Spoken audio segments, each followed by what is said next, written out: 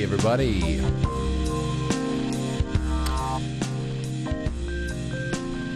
Kicking off a Tuesday night with you guys and gals. It could be Wednesday morning. It could be 3 weeks from now.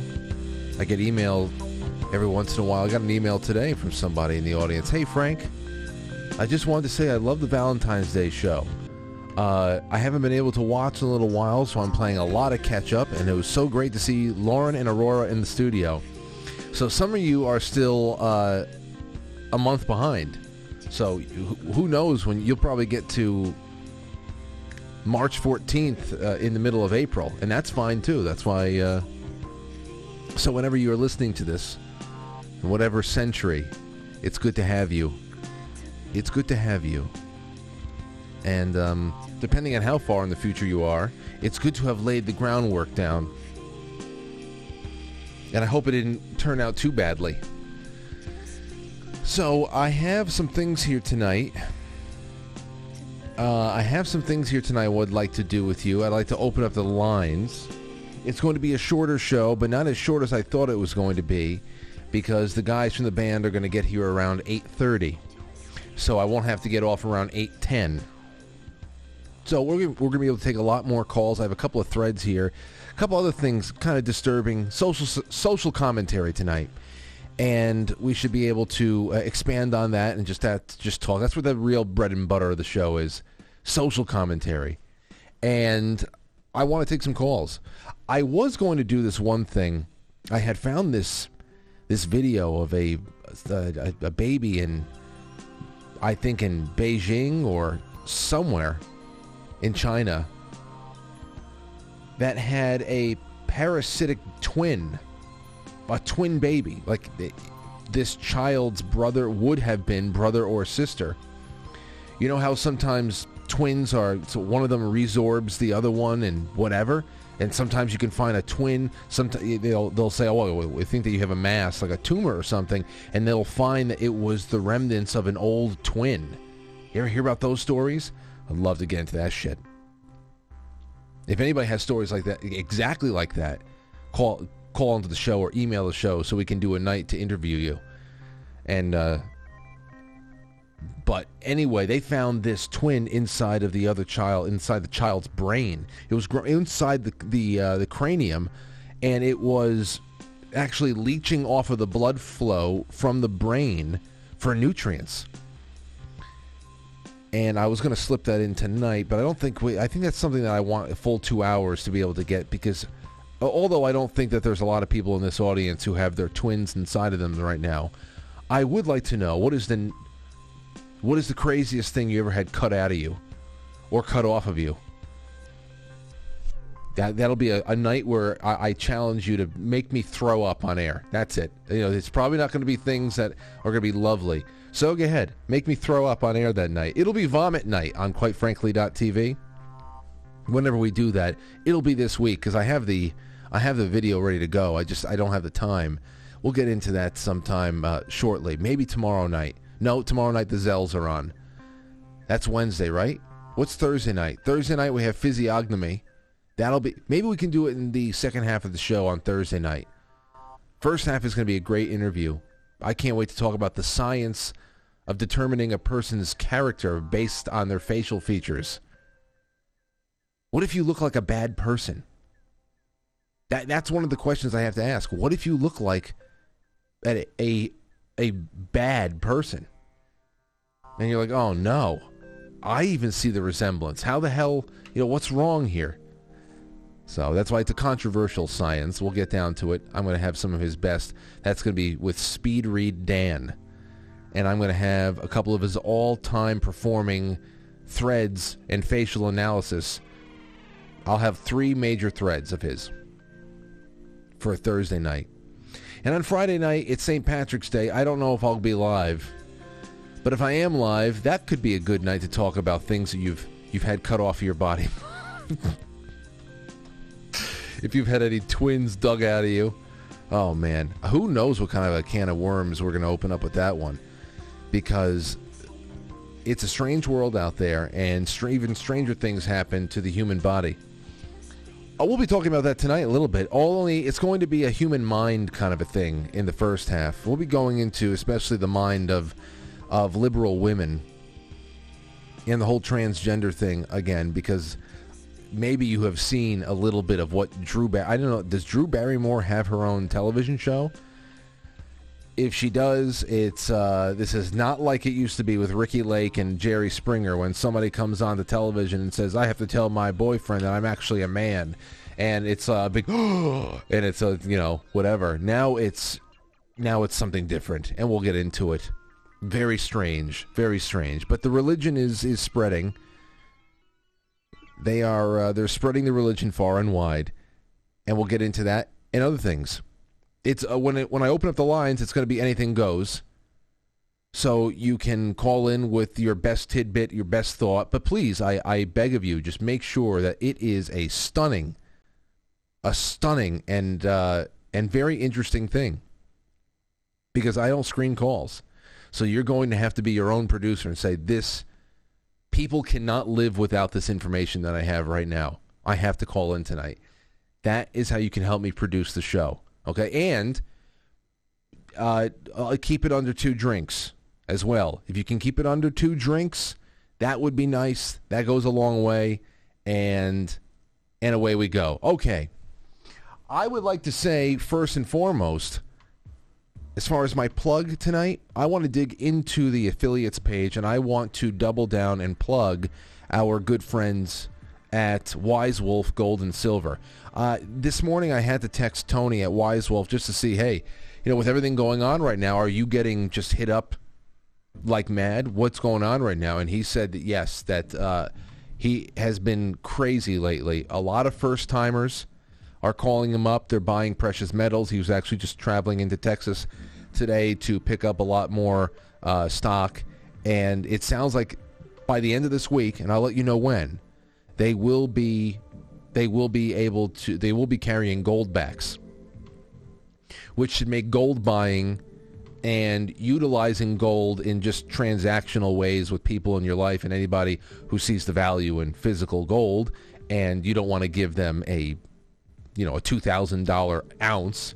You want something a little bit more commensurate with whatever kind of service or object or product you want to barter for. That's going to be out there. So for silver, obviously silver, I say number one, but I think they're going to be having gold backs by the end of the week. Get in touch with everybody at Wise Wolf Gold and Silver. I'm telling you, what you got over there on the affiliates page is great. It's good for personal relaxation and hanging out and things around the house, but it's also very strategic. Between Blue Monster and Wise Wolf right now, yes, that's what I say. So go check them out. All right. Great time last night with Jay Dyer for Session 2 of the Brave New World Book Club. Really, really great time. I think everybody enjoyed themselves based on the chat room. They all did. And now I want to get into some grab bag. First one up is from Canada. Canadian Foreign Minister calls for regime change in Russia. Get this.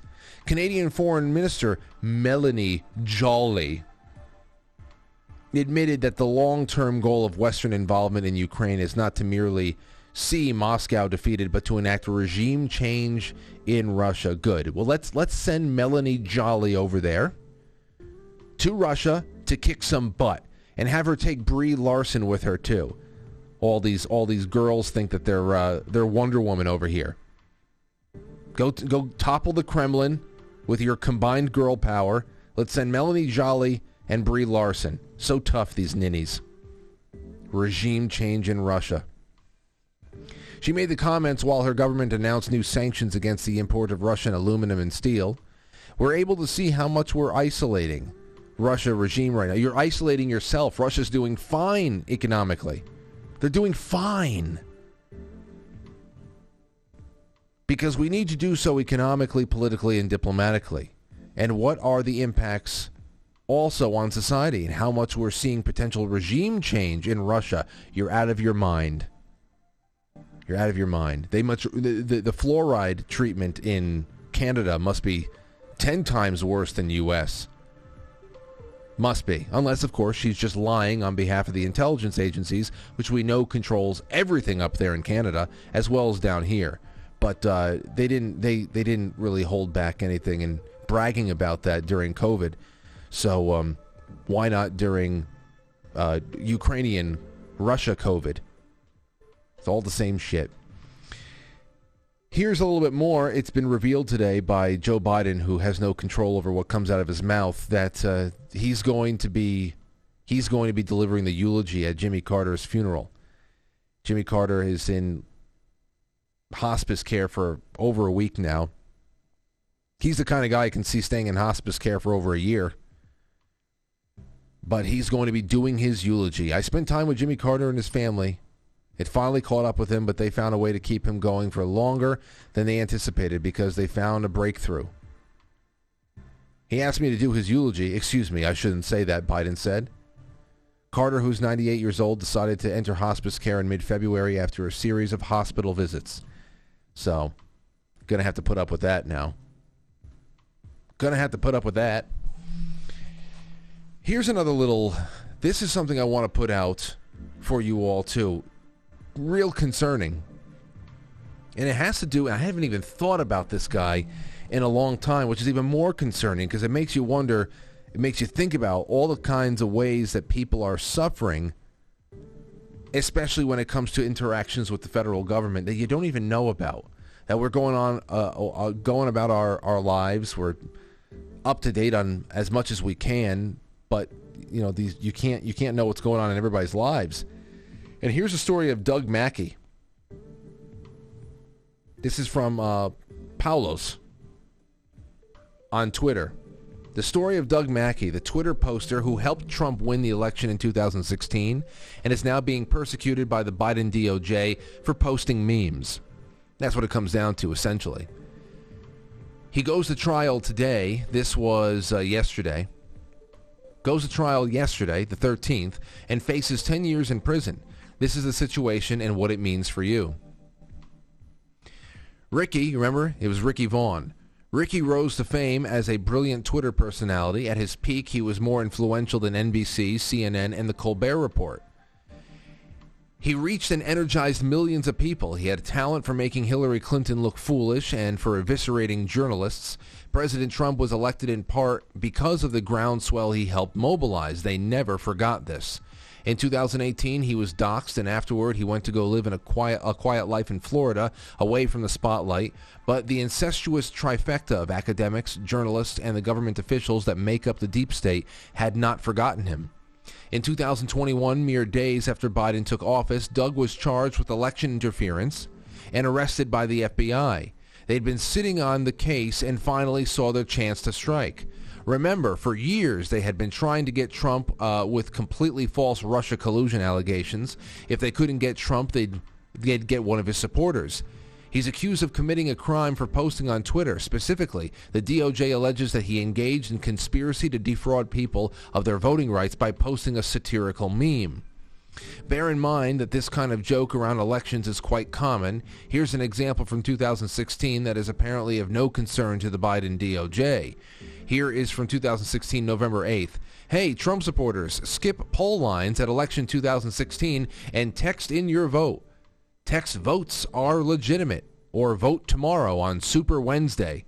So here's a woman. You'll hear it. Hey, everybody. This is Christina Wong. And I'm coming out. I'm a Trump supporter. And I just want to remind all my fellow Chinese Americans for Trump, people of color for Trump, to vote. Vote for Trump on Wednesday, November 9th. Really important day. We're going to show this country who's boss, and that's our man, Donald Trump. So don't forget to vote Donald Trump on November 9th. There you go. Okay, it's a jab that everybody takes at each other. They say, "Hey, remember other side that we think is so stupid and we hate so much. Remember to show up and vote the day after Election Day." It's just something that happens. Well, they took it very seriously with Ricky Vaughn. They took it very seriously with him. He's being charged under 18 U.S.C. 241, a 100-year-old law written to prosecute the KKK for violence that has never been extended before to speech. This has chilling implications. The U.S. government is now in the business of deciding what's a lie and what is satire. As an eminent First Amendment scholar, Eugene Volokh explains, there is no limit to how this law could be applied. The law is also not limited to elections. It extends to anyone who, quote, conspires to deprive someone of their rights. Of course, you can never deprive someone of their common fucking sense. So you can't say anything because someone around you might be stupid enough, just stupid enough to believe everything that comes out of your mouth without thinking twice, looking into it, having a thought of their own. But we know what this is really about. This is about just censoring and doing away with a whole group of people who do think for themselves and have a sense of humor, I guess. Paulos continues, this means that if you shared statistics about COVID-19 or trans surgery, for example, in an effort to get a local school to disinvite a public speaker and law enforcement decided that you lied or knowingly spread false information, you could be charged and arrested. Just imagine. Many other disgusting overreaches too, the political motivated timing, the petty and vindictive nature of the persecution, and the use of secret witnesses. The DOJ is bringing a secret witness who has pled guilty and agreed to cooperate. Is this America or Eastern Bloc USSR? In short, the Biden DOJ is pulling out all the stops in an effort to crush a private citizen simply because he made them look like fools and helped President Trump get elected in 2016. They hate to be embarrassed and would rather shut up anons forever. So then he's going into how you can help Doug, donating, writing to Congress. I am going to, I'm putting this out here. I think I retweeted it. Did I retweet it? I did. So it's on my Twitter if you want to go click through, especially all the ways to support at the bottom. And yeah, here's another thing. I want to toss this up to Tracy tomorrow on the morning show at 8:30 a.m. on the Uncover DC Rumble channel, because this Missouri versus Biden case, which is very, very First Amendment and free speech centered. I wondered how this fits into all of that, and I have to get her on here for a breakdown of what that all is, because I have really failed to touch it at all, because we talk about it so much on the morning show, but I don't know, I know that we don't have 100% crossover, so I want to make sure that it's on the record here as well. So I'll talk to her about that, and maybe and who knows. So I wanted to throw that out there. All right, well, are you ready to engage in a little bit of satire, a little bit of hurt feelings, anything that can put my life in danger, though it shouldn't, in a free country? Let's do it. Ladies and gentlemen, thank you for being here. I put all of the live links across all the Quite Frankly socials, wherever you are subscribed, from Gab to Twitter to Truth Social to Telegram and beyond. Go ahead and help me syndicate the show tonight. You are my Westwood One. You are my Cumulus Media. Thank you so much for everything, and we will be right back. Don't go anywhere.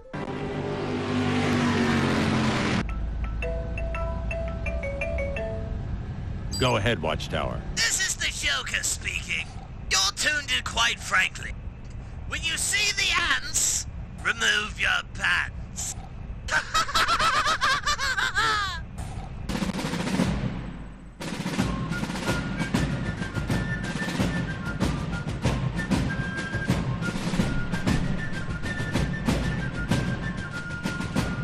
You let one ant stand up to us, then they all might stand up. Those puny little ants outnumber us 100 to 1. And if they ever figure that out, there goes our way of life. It's not about food. It's about keeping those ants in line. That's why we're going back. Does anybody else want to stay? Let's ride!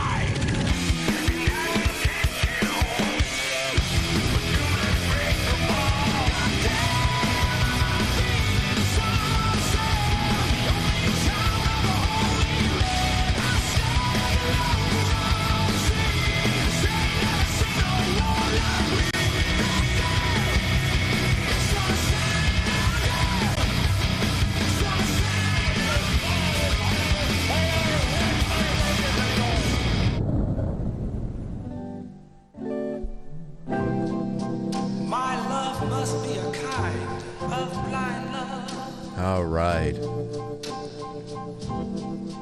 I can't see anyone but you. Tuesday the 14th. Tomorrow's the Ides. So, I welcome you all. Remember, for the time that we're on tonight, I would love to field some of your super chats and to take some of your calls. So, 914-595-6953. That's the number to write down. And if you want to send in a thought through Super Chat, which is instantaneously comes over here and I see it, that is 914... Sorry. There's no number for the Super Chat. It's quite frankly superchat.com. Unless you are on Rumble, you have the Rumble Rants, and you have the Gold Pills on quitefrankly.tv. We are going to have programming live after the show. Darren Aronofsky's classic Pie is going to be live on quitefrankly.tv after the show, since it's Pie Day today. 3.14 blah blah blah blah blah. I don't know how to apply any of that stuff anymore. I just know the days, and that's what the guys at the network told me. So remember, that's what we have tonight. Now I want to get into something a little bit spooky, a little bit weird. We needed some analysis here. I have Drew Barrymore. Like I said, I don't know. She has a show. Somebody's got to bring back Ricky Lake. I don't know why Albert keeps calling me, but Albert, take it easy. We're not taking calls now. Enjoy the show, my friend. Don't keep hitting redial. You'll wear your thumb out. Here's from the Post-Millennial. Drew Barrymore kneels before trans-identified TikToker Dylan Mulvaney. I don't know who this Dylan person is, but obviously sacred enough to kneel as if she were going to confession or about to receive a sacrament or something like that. Dylan Mulvaney in a gushing display of deference. Dylan Mulvaney appears on the Drew Barrymore show Monday, imparting wisdom to fellow transgender people just starting their gender journey, a descent into madness, and encouraging parents of so-called trans kids to support their confused children in their belief that they're members of the opposite sex. At one point, Barrymore, one of the most famous women in the world, well, I mean, at one time, kneeled before Mulvaney in a gushing display of deference to the male who shot to fame performing an over-the-top ditzy woman persona in the TikTok series 100 Days of Girlhood. I have a little bit of it over here. I don't know. This is the tail end of it here. Watch this one where she actually gets down to her knees. I can't imagine anybody disliking you. Oh, please. Do you want to know, ironically, who dislikes me the most sometimes? Who? Myself. Oh, me too. Oh. And okay, now they're both on the ground. For those of you in podcast land, see, again, this is the 55-year-old man from Finland who wanted to be a figure skater. All right? It's not that people who have problems in life should be shunned, castigated, made fun of, and have their issues made even harder by just being ruthless and cruel with them.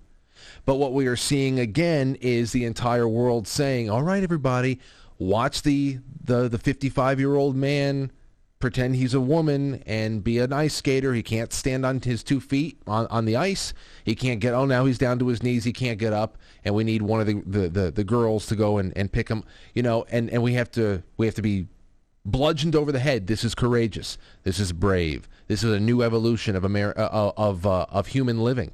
This is a new evolution of the human species. We're watching humanity realize its potential right now. Okay? It takes thousands of years to grow or shed a tail, but in the last 10 years, everybody is anything other than what they were born. So now, I don't know who this person is before this Mulvaney person, but Drew Barrymore is obviously very disturbed herself. I don't know who has more problems. The man dressing like a woman, acting like a teenage girl at a sleepover, because that is what the mannerisms are in this. Look at this. I guess you've asked me now, like, you've asked me, like, what I would do to combat the hate, right? Yeah. But what do you do? Okay, that's a great question. Now, you've been doing it a little longer than I have. Okay, now they're sitting on their knees. She said, who's on? Okay, Drew Barrymore is Indian style. They're both sitting differently, but they're both very teenage girl at a sleepover. Only Drew Barrymore, she doesn't know it, because liberal women just can't help themselves how they come off. Especially how they have to act around protected and promoted political demographics. Okay, whenever they're around political groups, protected and promoted groups, they really cannot help the way that they come off.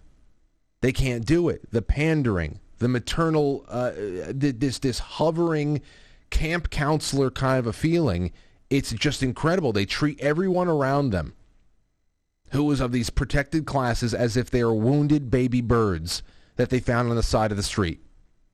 And here you have this man that's dressed up like a woman and identifies as trans, and you have Drew Barrymore sitting and bouncing on the floor, on the carpet of a television studio as if they are teenage girls at a sleepover. And now, let's be honest, this Mulvaney person on the floor with Drew Barrymore is wounded, deeply wounded. And every adjustment that Drew Barrymore makes to create more of a casual environment, to make this seem like this encounter that is happening in a broadcast studio in front of television cameras and a live audience, trying to make this encounter seem so, it's just the girls talking. We're just getting real with each other. I will get more real than anybody else can get. Try to get more real than me, sitting Indian style on a shag carpet over here in a studio with my trans friend. Try to get more. I'm going to put my hands on the trans friend's knees. I'm going to look into her eyes. Her eyes. And it just gets more and more camp counselor-ish as this goes on.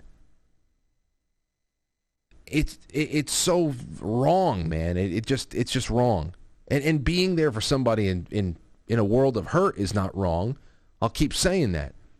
I understand when we talk about issues like this, it's the internet. God knows what's going on in the chat room. People like people are cruel. People are cruel. But people are also getting really, really upset now. Really frustrated. All right, the venom that people are slinging now is something that they would not have done any other time, where this was just an unfortunate thing you learn about, you hear about, and you know that somebody's dealing with. But because the way that it is being pushed and who the target audience for this is, namely children, it's getting worse and worse. It's getting harder to remain polite. Well, watching your journey and being such a huge fan of yours, and I think there's also a way to be taught and educated to open minds, and there are those who can, and I think you have that gift. I really do. I'm a musical theater major. Well, and you actually have a show Well, No. get this. Activism scares the heck out of me, especially I think when you come out as trans, there's this automatic like Girl Scout patch that gets put on you like activist. And I think my way in is through comedy, and I'm doing my... No, see, this is what I'm talking about. You can't do comedy. I'm sure that some people who watch whatever Dylan Mulvaney puts out and is marketed as comedy would feel compelled to laugh because they know that, people pick up social cues of what's supposed to be a joke, and that's funny, that's hilarious. The foibles of a person that is trying to become something that they're not. Whatever. But that's the whole thing. That's where the comedy would be. You can't do comedy if you're a tragic figure like this, who can't look at themselves in an ironic fashion. If you unironically think that you are a woman when you're a man, that's sad. You know? If you were up there with a goatee, and a dress on, you can create comedy through that clashing of messages that you're broadcasting. You know? You can do that. You can create that, and that's where the comedy comes from. But, Ricky Berwick, that's a great example. Ricky Berwick is a comedian. He's disabled. And he creates really sometimes unsettling physical comedy with his disability. But that's just the whole thing there. This person who's sitting here with Drew Barrymore is in a serious condition.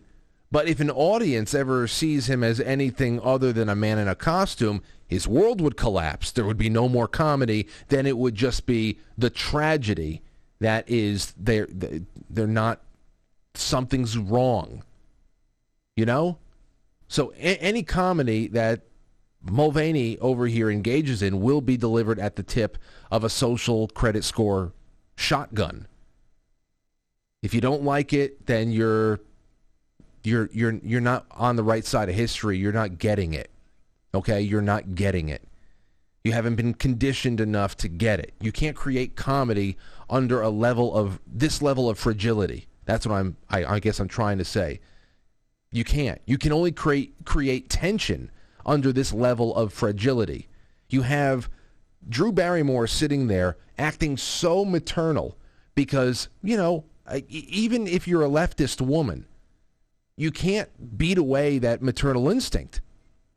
You can't do it. If this were two girls or two guys dressed in dresses talking to each other, I don't know, trying to outgirl each other, that's something that you can just be like, okay, well, we got two guys dressed up that are doing their thing, and obviously they want to be women, and this is how they express that they are women. This is the act that they're. But now Drew Barrymore doesn't need to outgirl anyone because she's a woman, and you can actually tell that because her maternal instincts are kicking in because this is a troubled child. She's sitting in front of Mulvaney as a mother or a camp counselor who cares about the well-being of a troubled child, sits there to connect with them, look in their eyes, establish some gentle touching, some physical closeness. Unfortunately, the maternal instinct for leftist women has been recalibrated in some way to encourage the crisis behavior. Because they're too afraid to offend. B, perhaps because they see something that is far beyond their pay grade. They don't know how to handle it. It's far beyond their pay grade, the kind of crisis that people are in these days. And lastly, because in accepting the crisis behavior as normal, most leftist women these days, they will be applauded by either their live studio audience or the rest of the inmates at the asylum, wherever the hell it is, whether it be Twitter, Tumblr, or anywhere else. And that's why I say you can't do comedy. You can't do comedy when you are this when you take yourself that seriously, and you need, if you're going to be unironic about this, you have to be. So I don't know. That's just, you can only create tension that way. Unless, of course, you've pledged yourself to this religion of social justice, in which case Dylan Mulvaney is Saint Mulvaney. That's really what it is. Yeah, it's tough. It is tough to look at and to go through, and I wish everybody wasn't in so much fucking pain. I really do.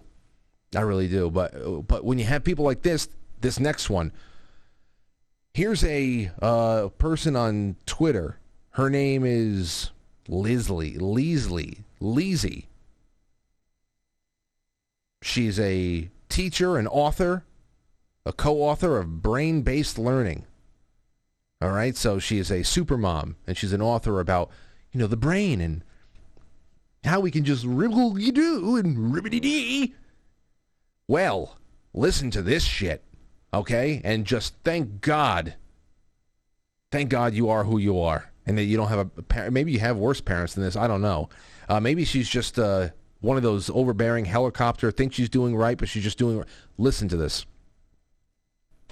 Today, March 13th, 2023, marks the 3-year anniversary of Operation Don't Get or Give COVID for my family. While many people have surrendered, our family is still in this fight. This is not parody. I spent a lot of time making sure that this was not parody. While many people have you surrendered? Ladies and gentlemen, have you surrendered?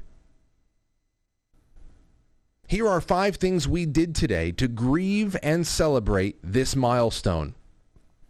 Number 1, we sat down with our 3 young kids and shared all the good, bad, and ouchy things that have happened these past 3 years. They were 2, 4, and 5 years old when this all started. We grieved the losses. We expressed gratitude for the gains. Number 2, I wanted to acknowledge their efforts to keep our family and yours safer. I made little awards to give each of them. One for the sacrifices they made to save lives. See, they really think that they went through it. They think that they're war veterans. One for their courage to keep masking while others don't, and occasionally tease them, because she still has all of them wearing masks when they're inside. Number 3, I gave them each a small gift that related to a talent they've developed while spending more time at home. Our kids have grown in so many wonderful ways. It hasn't been the childhood I envisioned for them, but it still has been full of joy and growth. That's what you think. That's what you think. When we went outside, we then went outside to show our COVID piñata who's boss, and to get out a bit of aggression. So they picked, it looks like a Pokeball from Pokemon, and they put COVID over the ball, I don't know, whatever. And actually, it was quite therapeutic. I highly recommend it. So they all went outside, and they got a baseball bat, and they started hitting the COVID piñata to show COVID who's boss. And then, of course, they put their masks back on when they went inside. Like fucking nut jobs. Insane asylum. This is insane asylum. To say we went outside and we hit the piñata, and then we put our spacesuit back on because we're afraid of germs.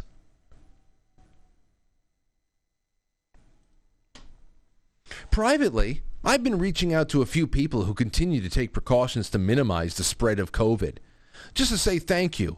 It can feel lonely being in a minority.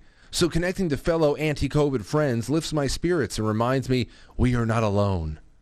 If you're still in this fight, know that Team McConchy is by your side, masked, vaxxed, and advocating for cleaner indoor air. May you find comfort as you grieve and celebrate all that has transpired the past 3 years.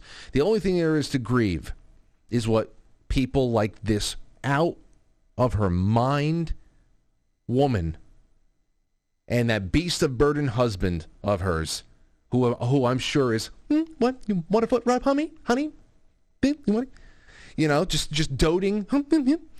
That's it. Water carrier. Oh, what do you want? Okay, sure, we'll kill the kids.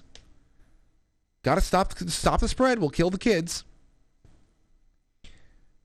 So it's just really incredible. Down here in the comments, somebody reached out to her and said, "Could you explain?" Because there's other nut jobs just like her out there. Helen Newcomb reached out and said, could you explain what your day-to-day life looks like then? Are there precautions that you take aside from wearing masks? And Lisi just loves answering questions because she has all the answers. Sure, we mask 100% indoors and in crowded outdoor spaces. We try to avoid indoor spaces with poor ventilation based on the CO2 monitoring. We socialize outdoors. Thank you, San Diego weather. And test it if we gather with others indoors unmasked. We keep windows and doors and HEPAs on. So they have these filters going constantly. It's just incredible. Helen asked her a follow-up question. Thanks for answering. Is there a point when you will stop any of these measures? Because Helen doesn't know when she's going to finally roll down the windows in her car. And Lisi says, it's so hard to make the kind of plans with novel virus, right? That's what she writes. She actually wrote the right. You can hear this coming out of her. It's so hard to make any kind of plans with a novel virus, right?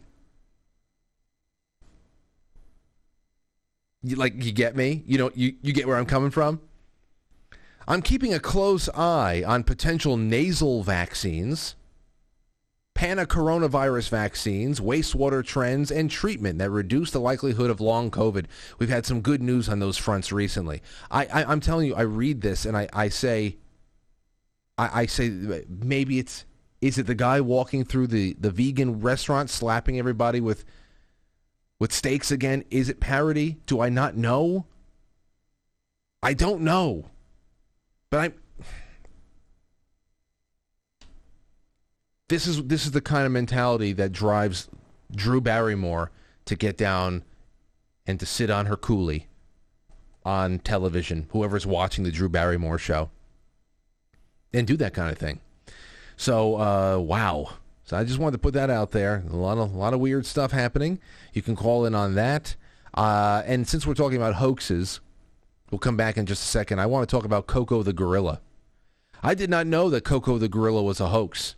In fact, I didn't know too much about KOKO the gorilla. I just knew that KOKO the gorilla was a gorilla that learned sign language. Well, I have an amazing thread over here that I thought would be good for a short night like tonight. And who knows? Let's see where we go from now. Oh, wait, here's some more very important news. Jamie Lee Curtis says that she gave the Oscar. I guess she won an Oscar this year. Jamie Lee Curtis says she gave the Oscar 2023 statue they, them pronouns in support of her daughter, who's trans, I guess. You see? Drew Barrymore, Jamie Lee Curtis, Lisi over here. You see the pattern? Is there a pattern forming? We'll be right back. Don't go anywhere. 3, 2, 1, go. Okay, fingers in. Okay, seatbelt comes off. There we go. Loop in. Okay, now with my other hand, I'm going to kick the seat back and I'm going to open the seat. I'm going to open the door, okay? 3, 2, 1. All the way down. I'm out and I can escape freely, okay?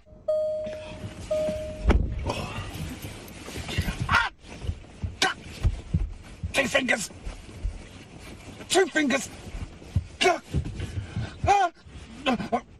Seat down.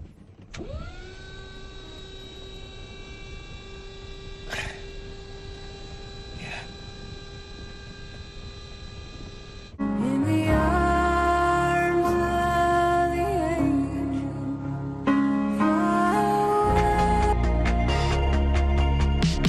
you're listening to Quite Frankly.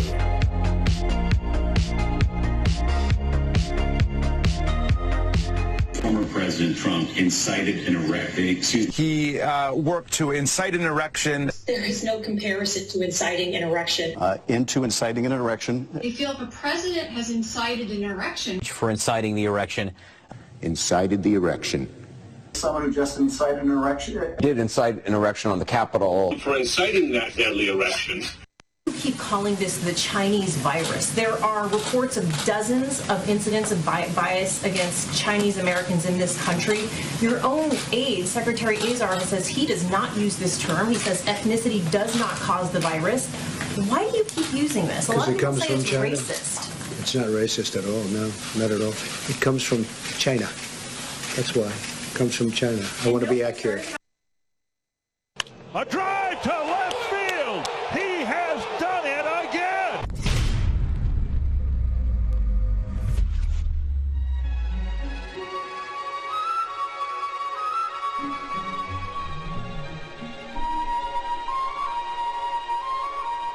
Okay.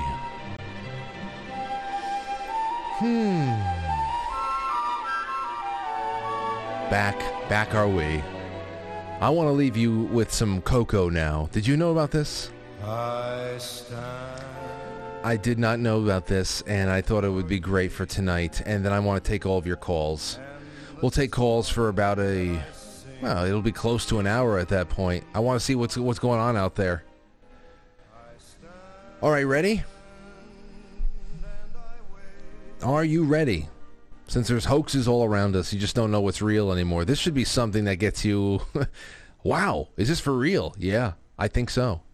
KOKO the Gorilla. This is from Kunli Drukpa on Twitter. I follow them. I love their threads. I think they're pretty interesting. KOKO the Gorilla, the hoax exposed. A thread, some of the claims made by both KOKO the Gorilla, who supposedly mastered sign language, and her keepers are so bizarre that couldn't possibly be true. These stories sound made up, so made up, that you begin to think that KOKO herself must have been a hoax. While KOKO seems to have understood simple verbal concepts like cry and frown, she didn't use them as we would. Her sentences were strings of words in essentially random order. Allegedly, she would sign KOKO likes to play outside, but probably it was just sad, cry, bad, etc. Via Nat Geo, KOKO not only could understand over 2,000 words of spoken English, but was able to understand abstract concepts like death, purpose, and allegedly communism. She thought it sounded like a great idea, according to her keeper, who incidentally was an open communist. It's almost like when, red diaper doper baby moms speak on behalf of their 2-year-olds when they are transitioning from gender, or they have opinions when 3-year-old girls and boys have opinions on abortion, and they're holding plaques that are clearly in the mother's handwriting but just in crayon.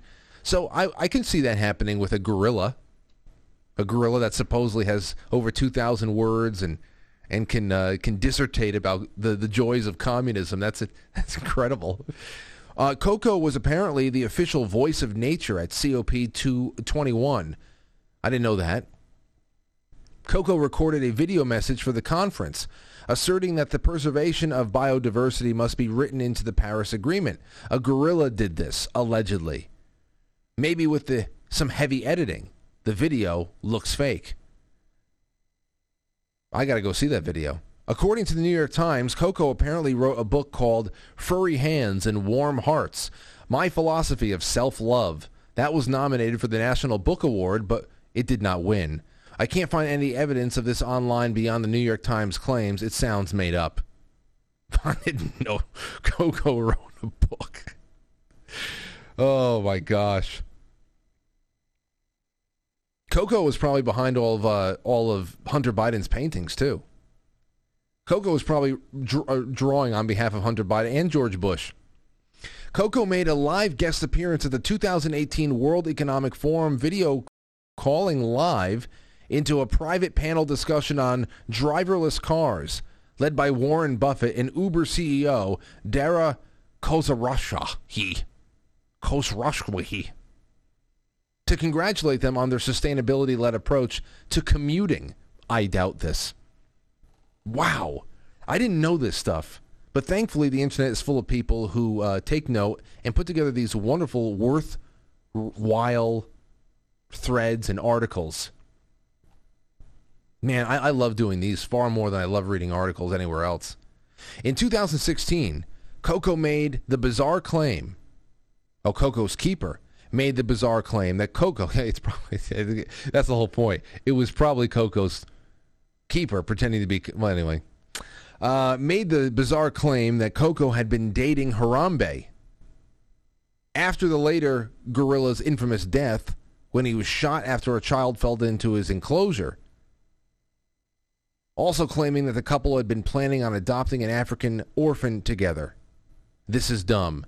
So that's ridiculous. That was afterwards. KOKO's keeper made the bizarre claim that KOKO had been dating Harambe after Harambe had died. I wonder if KOKO had anything to do with the hit, with the execution of Harambe.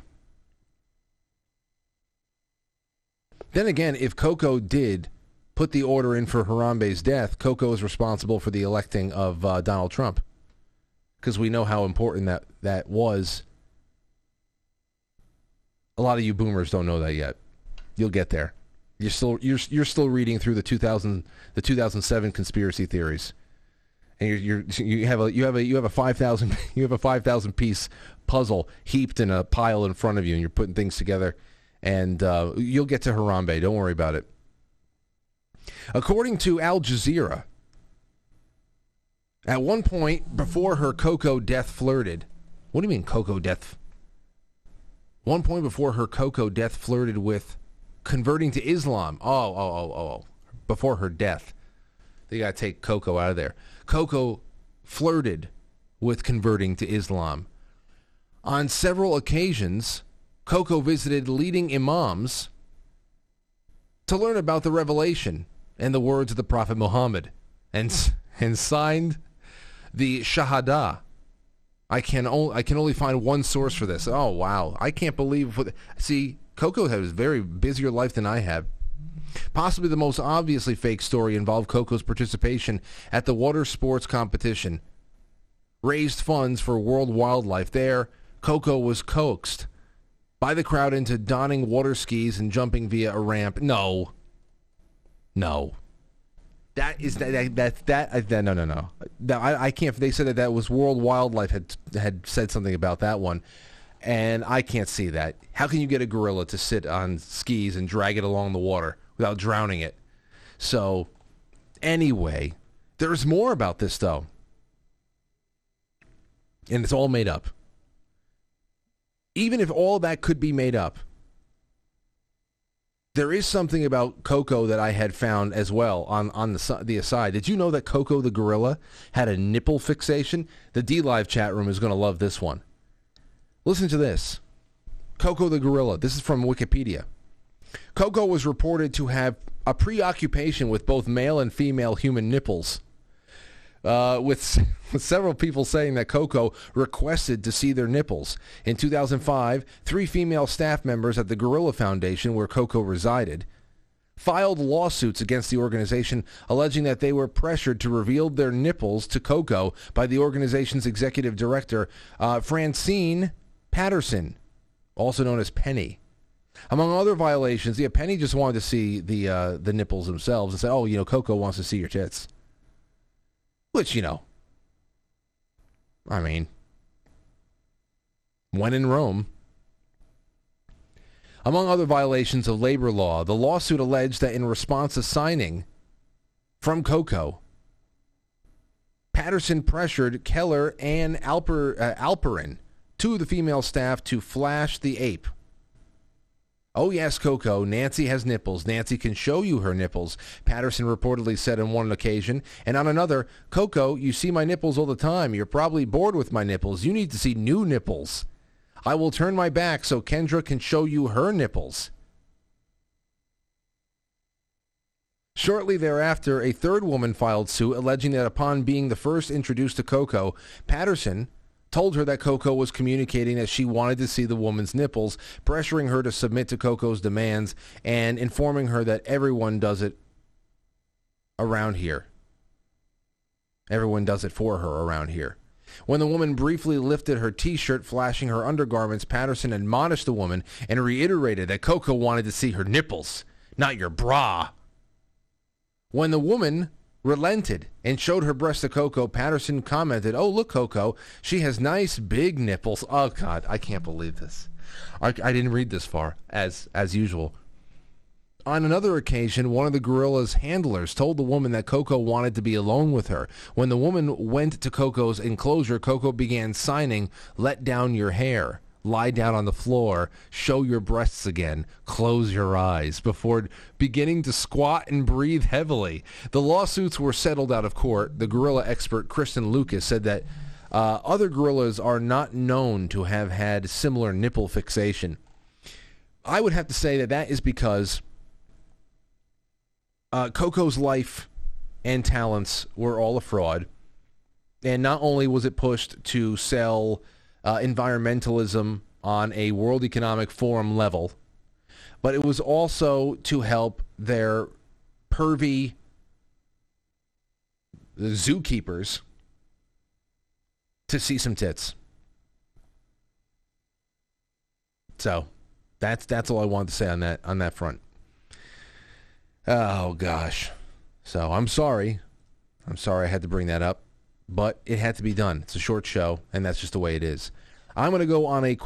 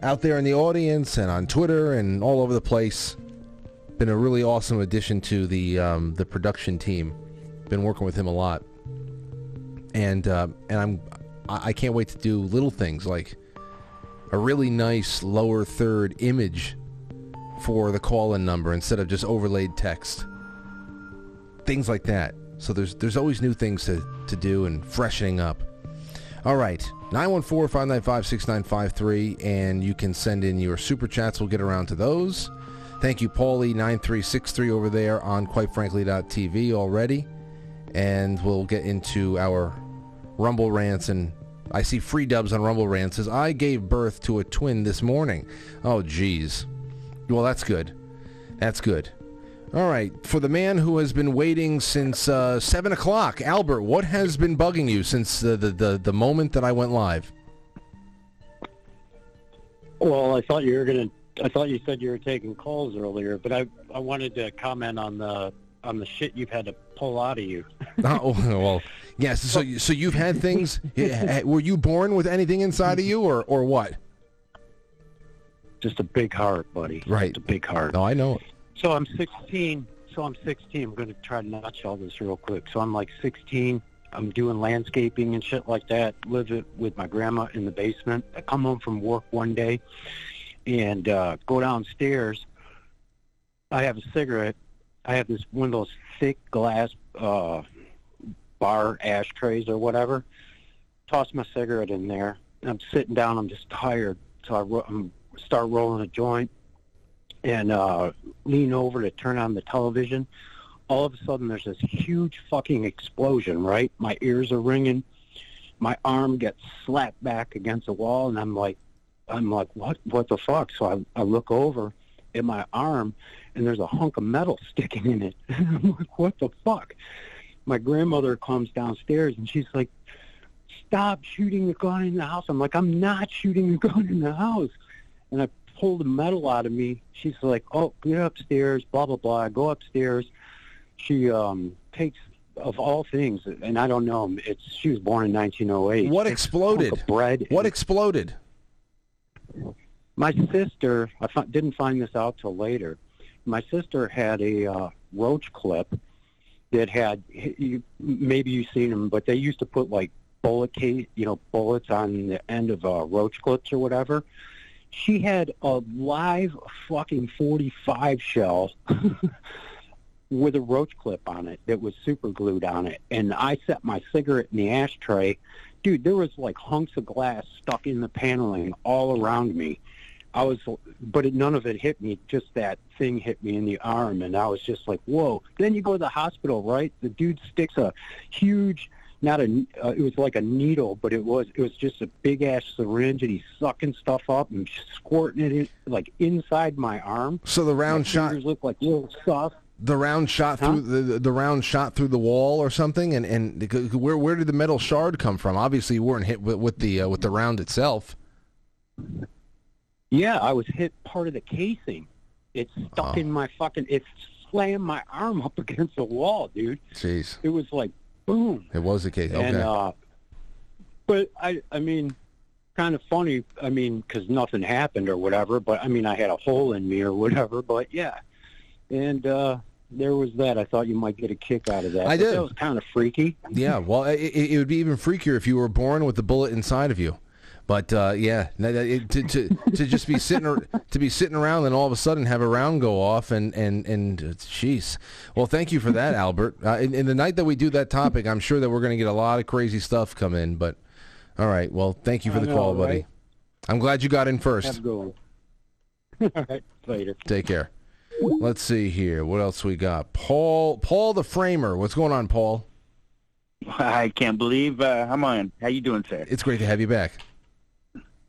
Good. Well, you know what's on my mind is this bank thing again, of course.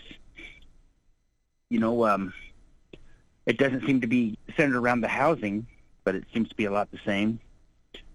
And I just have a lot on my mind, and holy cow, it's always a big brain fart when you answer the phone, Frank. Oh, I know. Well, I say the timing, again, as far as the details, you know who had a really great guest on him about it was Clyde Lewis.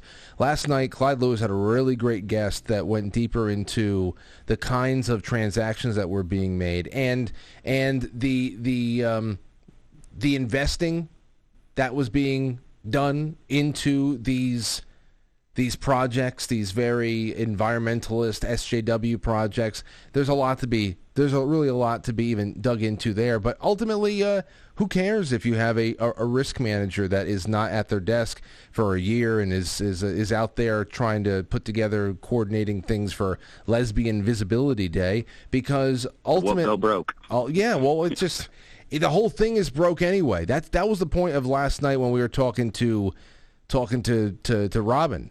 Is that when you think about how money in our country and around the world is created and multiplied many times over, it's it's all going to come crashing down one way or another. I wouldn't be able to say exactly how, but it can't go on.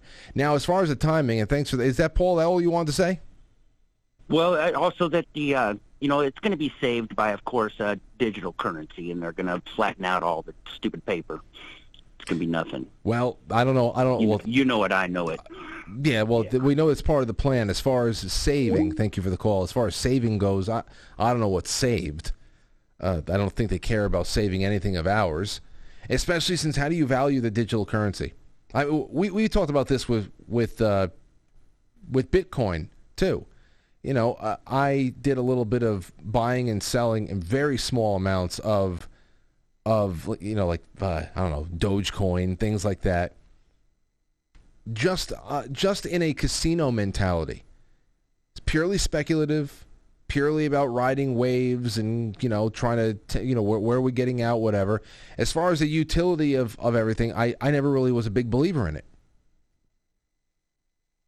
I'm a big believer in doing things outside of the bounds of government and finding ways to decentralize and divorce ourselves from that. And if there is something that actually that makes me feel a little bit more secure about cryptocurrencies, like holding gold or silver does, I'd be all for it. So I still can't get over the tangible questions I have about crypto. But aside from that, I always ask that question. How do you know how much a Bitcoin is worth? All we know about the worth of one Bitcoin is how many fiat dollars we know is attached to it. Whoa. Bitcoin is worth $26,000 today? Whoa. It topped out at $60,000 like a year and a half ago? 60,000 American dollars for one Bitcoin. Wow. But aren't we trying to, be separate from the American dollar? Aren't we trying to insulate ourselves from it? So how do you insulate yourself from the collapse of the American dollar when the thing that you're throwing all of your American dollars into it can't even, the value of it can't even be defined outside of how many American dollars it takes to buy one? I understand scarcity, and you can create scarcity by how much, you can create scarcity there, but again, it's digital. You can't hold it. So if the lights go out, where's your crypto? How many people are accepting it?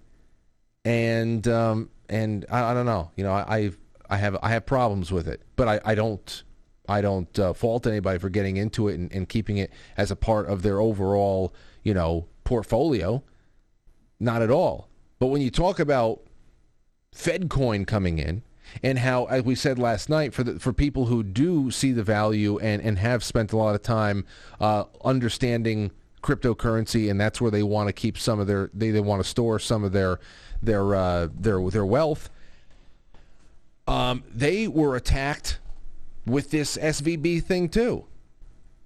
I mean, the banks that go down, cryptocurrency needs these banks to be able to exist. So you think about that, FTX. You think about what the public spectacle of these collapses and these scandals really are all about, what they all go and serve.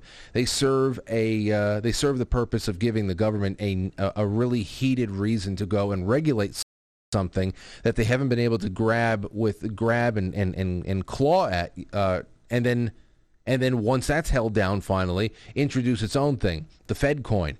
But again, what does that look like? Where does the value of FedCoin comes from? Is the $33 trillion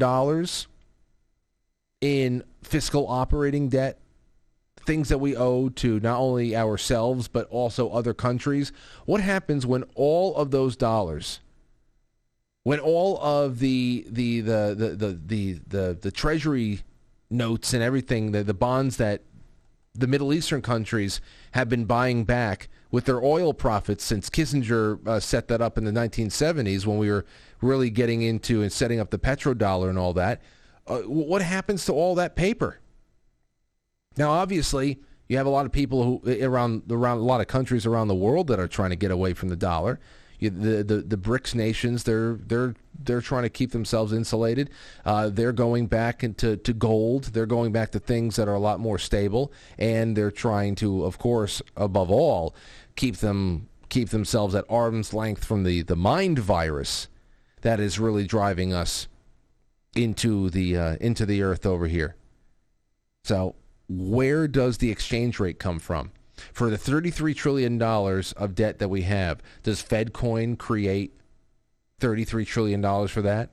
And then is there 33 trillion Fed coins and then 200-something trillion Fed coins ready to be for all the unspent money that we promised to do? Does everybody get a Fed coin dollar for dollar? If that's the case, I mean, you can't, right? You can't. You can't do that. If the biggest problem is that there's so much money out there that's been created and it's based in nothing, then how long would your new digital currency last if you are just going to swap out all of the money in existence and everything in people's bank accounts for just a new name? There's got to be a cut. There's got to be a contraction. Something has to contract. So I don't get it, and it's based on nothing real. So those are all my bigger questions. Someone can answer it, but not me. Let's see here. First one, oh shoot, just lost a couple of calls all at once. We'll see that one come in. Did you hear about a woman that has come forward claiming to be Madeleine McCann, who went missing like 20 years ago or whatever it was? Got to look into that one. They're going to take a DNA test. Hey, what's going on, King? Oh, boy. What happened now? I just listened to it. Fuck it. Listen, Albert, as fuck. Frankie might not have a, legit, in-place call screener, but I'm the call screener. As far as all that time and you annoying my boy for a stoner story, as fuck. You fucking serious? He wasn't the stoner. And then the next fucking guy, hold on, please. I'm sorry, boss, but let me finish, please. And then the next guy started off strong, and then he's like, the brain fart. Listen, ass fucks, when you call my boy and you know you're stupid, don't bother calling. Or, if you're stupid and you want to call, at least get your fucking shit together. Go ahead, Frankie, boss. I'm sorry. I just wanted to say in Albert's defense, in Albert's defense, he's retarded. I know. Now, he was not the stoner. Somebody else was using a round and had heated up and shot him. And I did mention in the beginning of the show that it would round obviously didn't hit the right spot. But go ahead. Well, hey. We were listening in the beginning of the show. It's a joke. In the beginning of the show, I said it's going to be a call-in night, so he probably wanted to get in line, and I just had to let him. He didn't listen to you. He starts calling in. Once I said way before.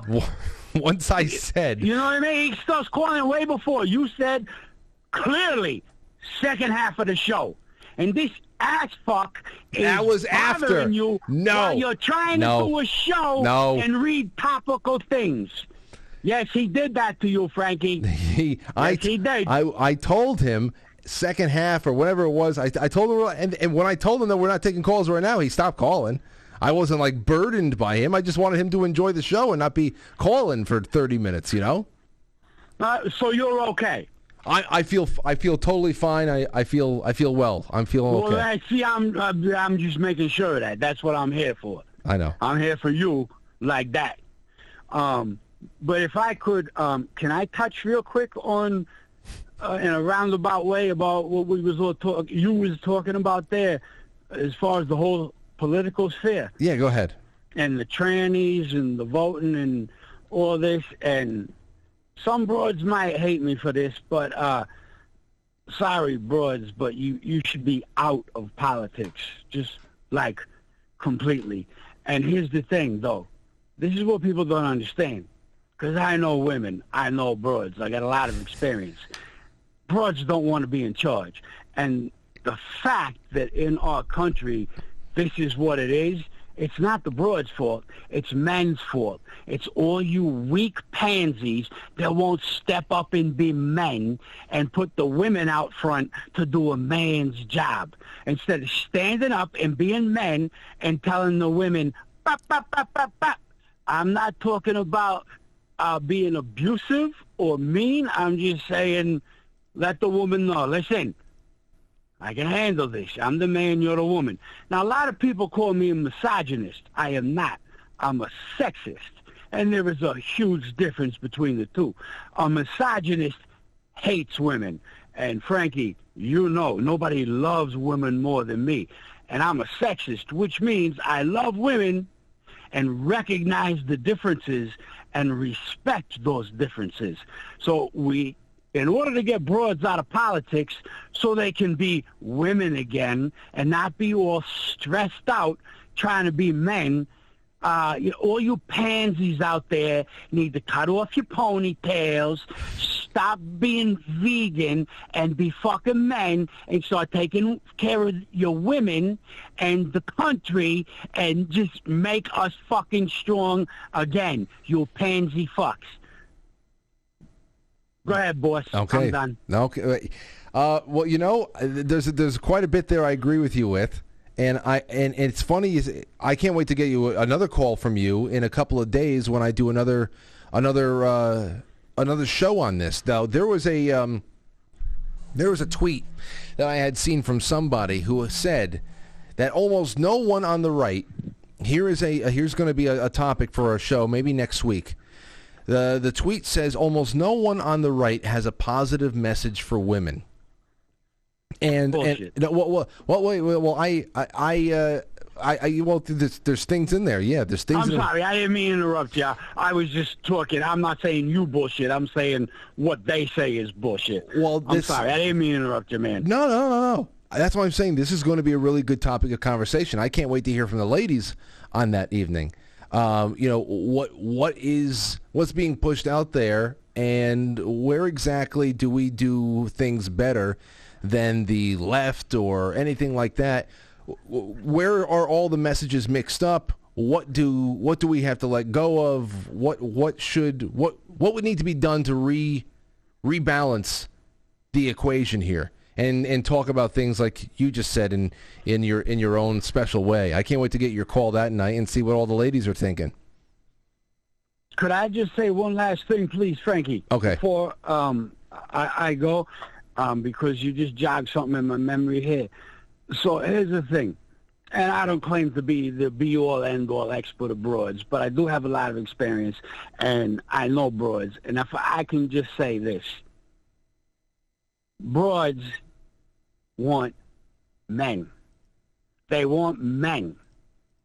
And broads do want to be understood. And I understand broads. But understanding a broad does not mean becoming them or being all up their ass and in their business. Understanding a broad just means you understand she's a broad and she's got her own thing. You see what I mean? So you be a man, you be overbearing when it's time in a crisis mode or something like that. But when a broad just needs to be a broad, you just let her be a broad and understand that.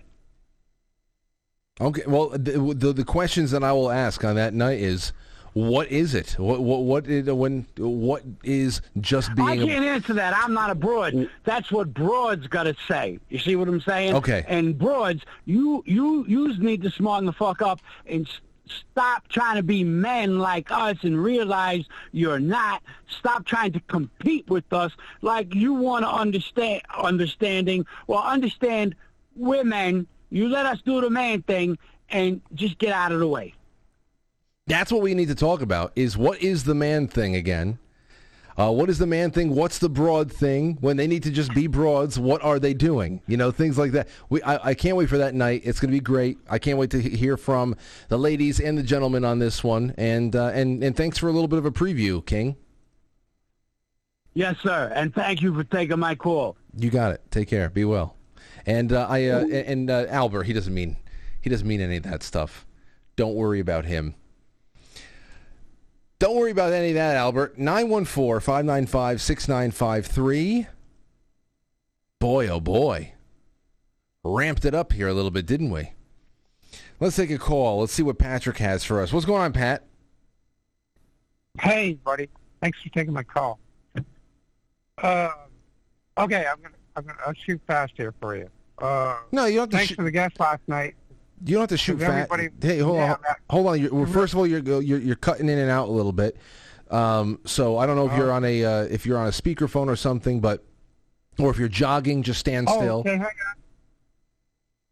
No, I'm on Bluetooth. Okay, well, can you hear me? Yeah, but the Bluetooth is just fading in and out. It sucks, but I can hear you. Take your time and get it all out. Go ahead.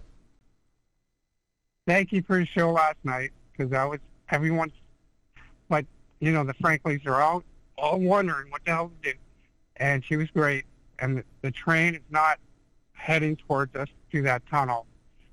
And I could say one thing. I think the first guy that pulled out of that Silicon Valley Bank was and is a Trump supporter and an Elon Musk guy. So he kind of got the boulder going before the avalanche. Can you hear me? Yeah. And so I'm just saying, and I'm just hoping that she's right, that we do have a gold-backed dollar just to slide into place. And the other thing I want to say is Jimmy Carter's on ice. He's already dead. They're going to pull him out just to clog the news cycle. And if that don't work, maybe Fetterman. And I'm sure KOKO's on ice. That's all I got to say. Okay. Brother. Thanks for listening. Well, thank you, Pat. And you're so fucking funny. All you got to do is repeat the news these days with a little bit of wit. I love you, brother. Okay. Well, hey, I'm glad you're enjoying it, and I'm happy for that, Patrick. It's great to hear. It is great to hear. Because I'll tell you, sometimes I come here, I'm just like, oh man, I don't have anything that people want to hear. I could have done better with this format, and I'm always looking for those things. That's why I love when I find the KOKO the gorilla thing. I'm like, all right, this is interesting, but if I could just read the news and be funny, then that works for me some nights. Yeah. As far as the gold-backed dollar over here in the United States, I don't know when the hell that's happening. I don't know. There are too many psychopaths in government and behind the scenes who are working the government like a puppet, and I don't know when that day comes. But it's great to hear about things like that bullion bank, the bullion bank in Tennessee. It's great to hear about everybody getting themselves, scurrying around and realizing that we gotta find some insulation here, and I think that's great. There are other victories happening around the country right now. I know last week the state Senate in Nebraska passed a school choice bill for the first time in the state's history, and it was a pretty solid vote, and that's great. So that's school choice in Nebraska. Here's another one for you. Since we have some time, I'll just throw it out there. Restoring America, WashingtonExaminer.com, the Red State Education Revolution. Last month, the New York Times, David Brooks wrote a piece titled "America Should Be in the Middle of a School Revolution," in which he lamented a complete absence of leadership on education policy. But Brooks clearly did not do his homework. At least in red states, legislative action on education has been astonishing in both speed and scope. Brooks wishes that we could get, quote, beyond the stale debate over charters and vouchers. Well, we are. The main school choice debate is no longer over those structurally limited programs that serve a limited number of students, but rather over universal programs that place full purchasing power in the hands of parents. Unlike a voucher, which can be only applied toward an accredited private school, education savings accounts place state funding into a flexible spending account that can be put toward private school tuition, tutoring, homeschool expenses, or a learning pod or micro school. Oh, I would love to get Aurora into a learning pod. If there's other children with families like ours, that'd be great. In the spring of 2021, West Virginia passed the nation's most expansive ESA program. In the fall of 2022, Arizona passed the nation's first universal ESA program.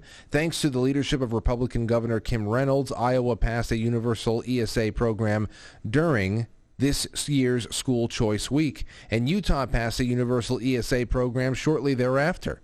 Arkansas is poised to pass a universal ESA program within the first few days. Florida is widely expected to pass HB1, which would convert its existing private school choice programs into an ESA. Oklahoma is on track to passing a universal school choice program. And even in Texas, which has long played the football to the school choice movement's Lucy, there seems to be like Lucy and. Anyway, there seems to be a very good chance of a universal ESA program passing in Texas. Governor Greg Abbott has put his weight into the effort, and Lieutenant Governor Dan Patrick declared last week that, quote, "We should not leave here this year until we pass school choice. I don't care how many special sessions it takes. We don't have any plans for the summer." The school choice movement is poised to make more progress in the first half of 2023 than it made in the preceding 23 years. This is precisely because, contra Brooks, various Republican governors have decided to take the lead and expend serious political capital behind universal school choice. But Republican governors are not neglecting traditional public schools. In Florida, DeSantis has championed significant teacher pay raises. In Utah and Arkansas, part of the package deal to pass school choice included historic investments in teacher salaries. The old lines of Republican thrift versus Democrat spendthrift have been muddled, if not universal or reverse, as teachers' unions have actually fought against these raises. So beyond that, there is a quieter but potentially more consequential revolution afoot, a reading revolution. Decades of reform efforts failed to move the needle on reading significantly, perhaps because the efforts were never directly squarely on how students are taught to read. Despite an overwhelming amount of empirical evidence demonstrating the effectiveness of phonics, I had phonics back in the day. That was gone shortly after we were doing it. Balanced literacy, which promotes guessing or 3Qing, became widely popular. I don't know what 3Qing is. Thanks in part to the excellent journalistic work of Emily Hanford's Sold a Story podcast series, red states are taking aim at 3Qing and throwing more resources behind phonics. Louisiana outright outlawed 3Qing and devoted a substantial share of COVID relief funds to literacy coaches that could retrain teachers. Arkansas's sweeping Learns Act similarly devotes a significant amount of money to retraining teachers how to teach reading. In Ohio, Governor Mike DeWine is seeking to outlaw 3Qing and asking the legislature for $129 million for new textbooks and additional teacher coaching. Now, there's so much here. The main public critical race theory controversy took place in 2021. They're talking about this. DeWine is being opposed by the teachers' unions. When it comes to Democrats in blue states, Brooks is not wrong to point out the lack of leadership or policy innovation. Due to both union political and woke ideological capture, the only ideas emanating from the left right now are increasing spending and more equity ideology.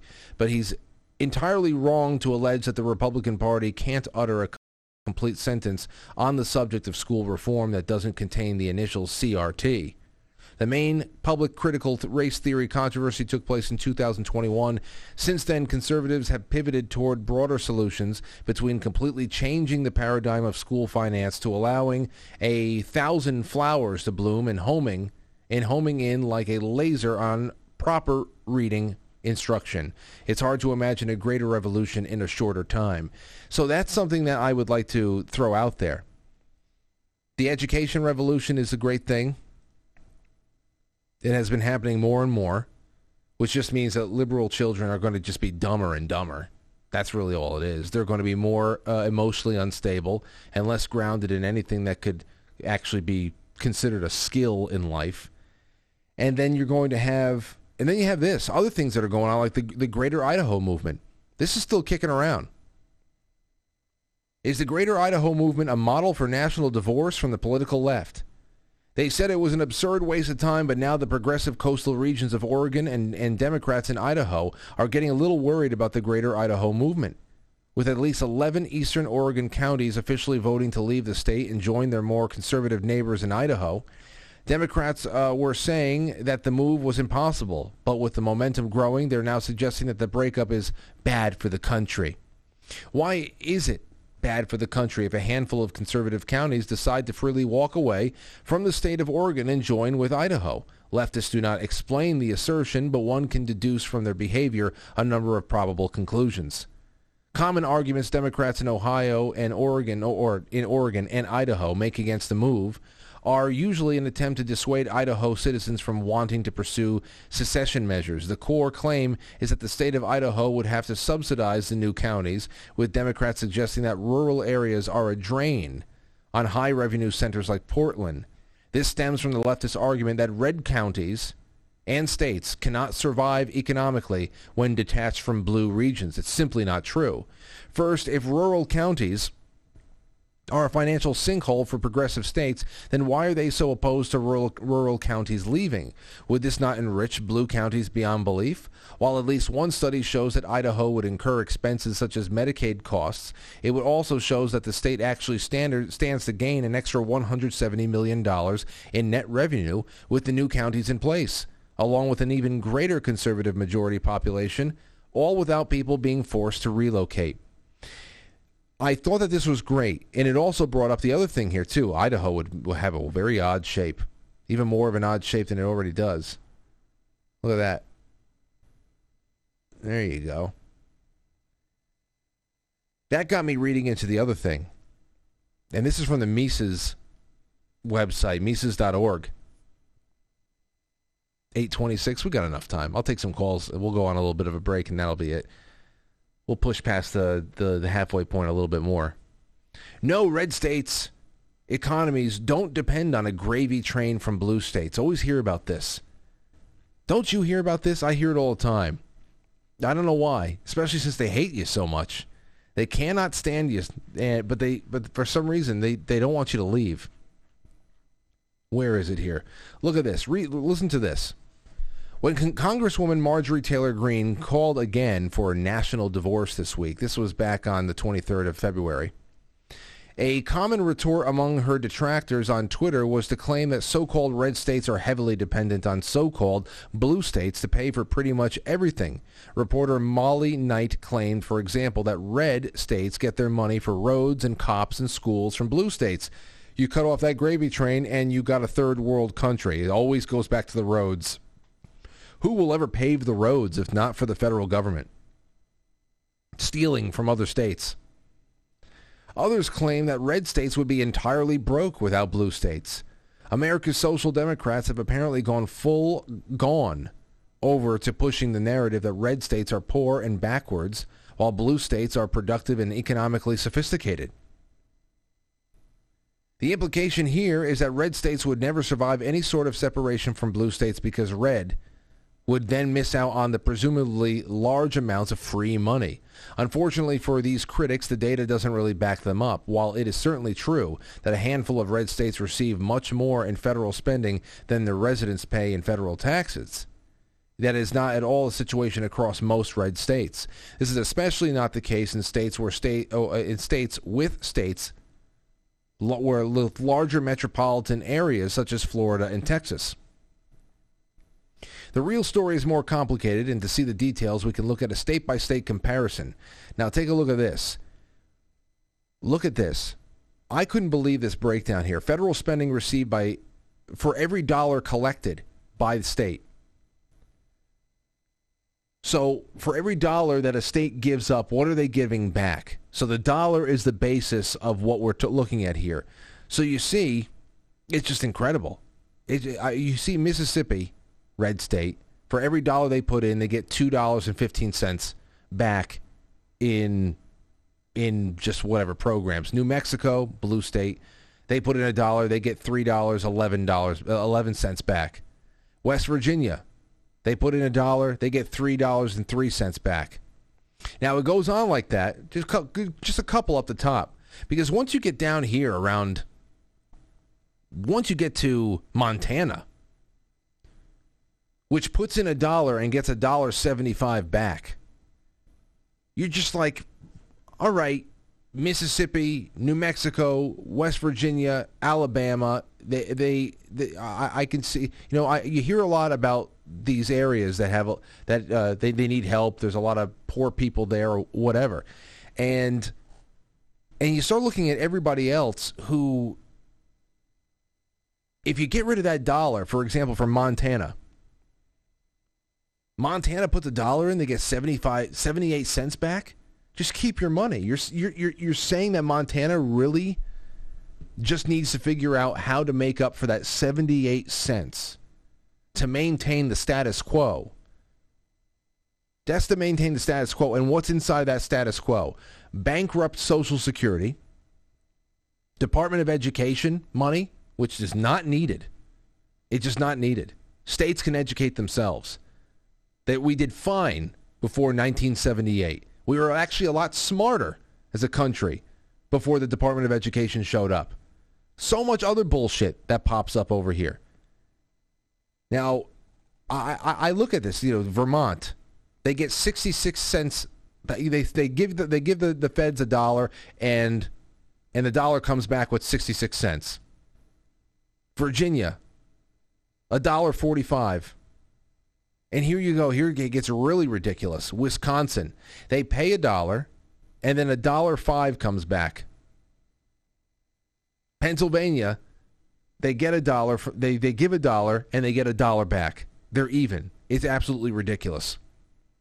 And then you have everybody else from Maryland to Utah, Kansas, South Dakota, Florida, Connecticut.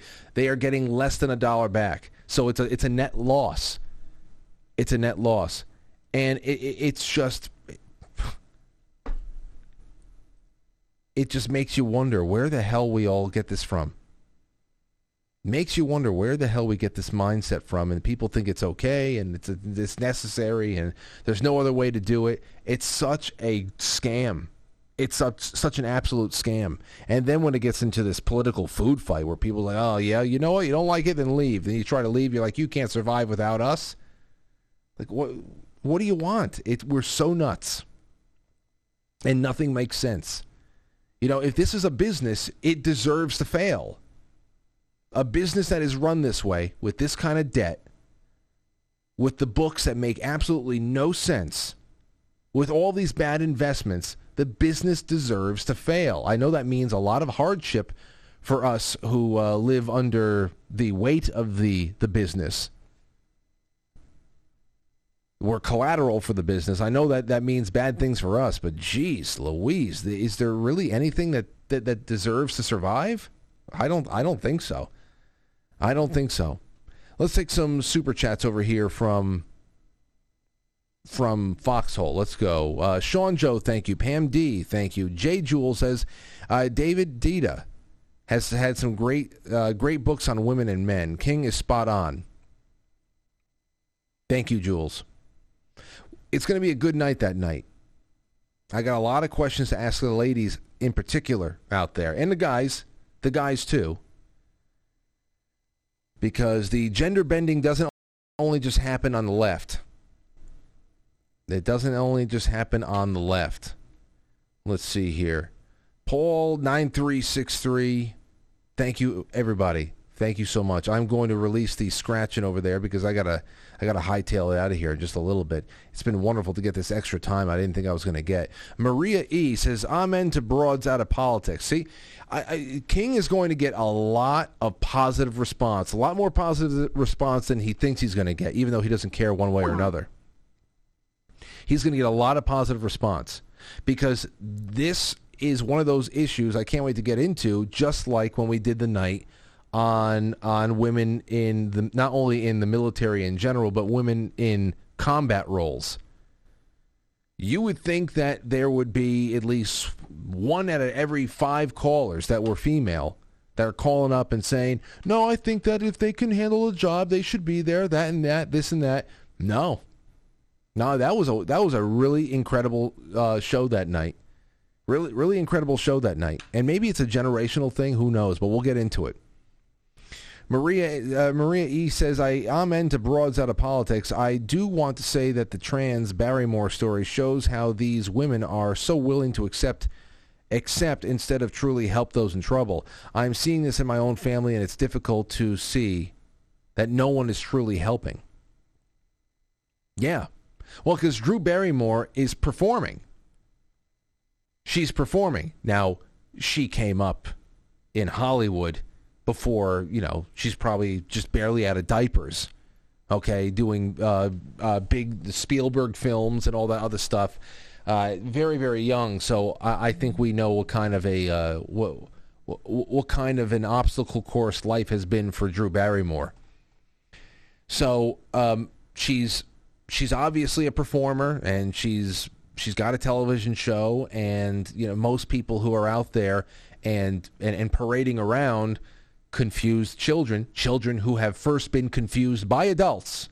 And then when the confusing, crossed-up messages are starting to manifest in emotional instability and in questions that adults can't even answer, then the adults say, "Oh, okay, I've got a trans child.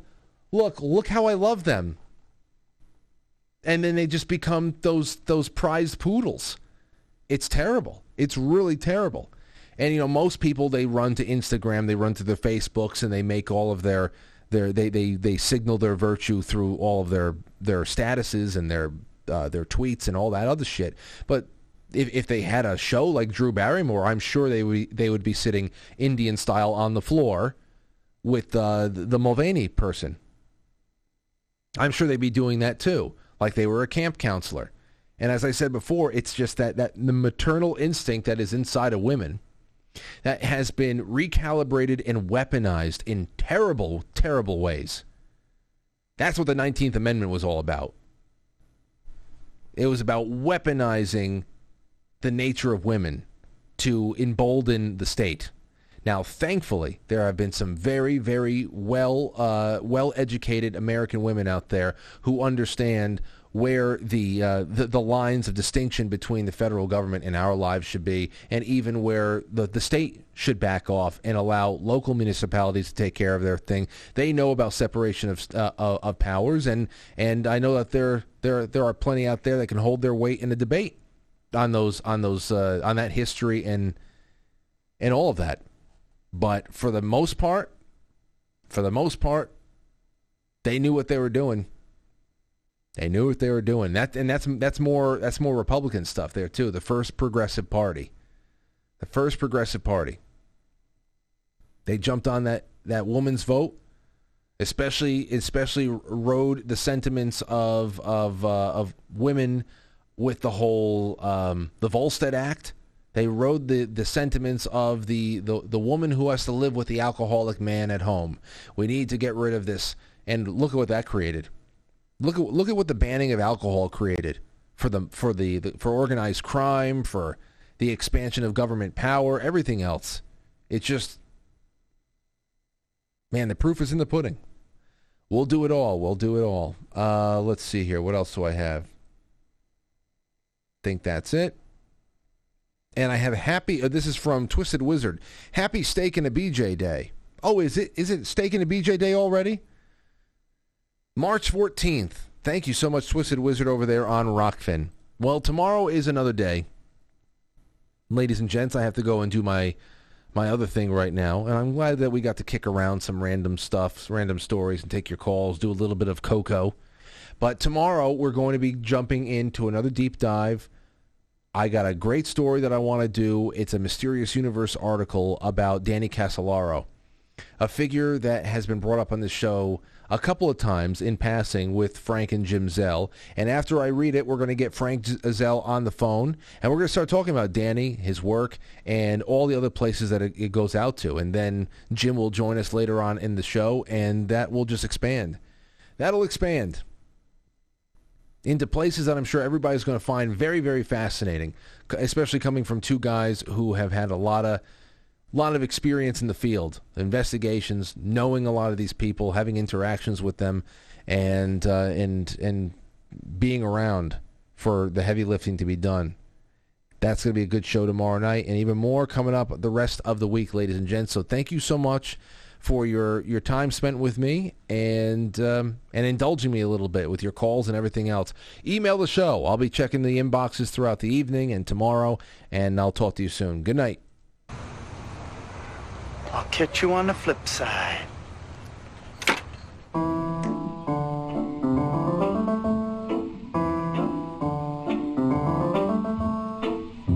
Quite Frankly is filmed before a live studio audience, and now our super chatters, starting with Maria E. and Stostube, who dropped in there. I didn't see that until now. Thank you so much.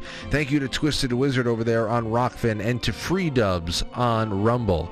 And to all my friends on Pilled, I invite you to QuiteFrankly.tv. There's going to be some Tuesday night programming starting for you within the next 20 minutes or so, and I hope you enjoy your night. I'll see you soon. Get into the Gilded Chat.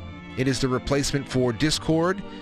It needs more of you to join us. 4,000 of you were with us on Discord. Only less than 500 right now. We need to reconstitute the family. I'll talk to you soon. See you tomorrow.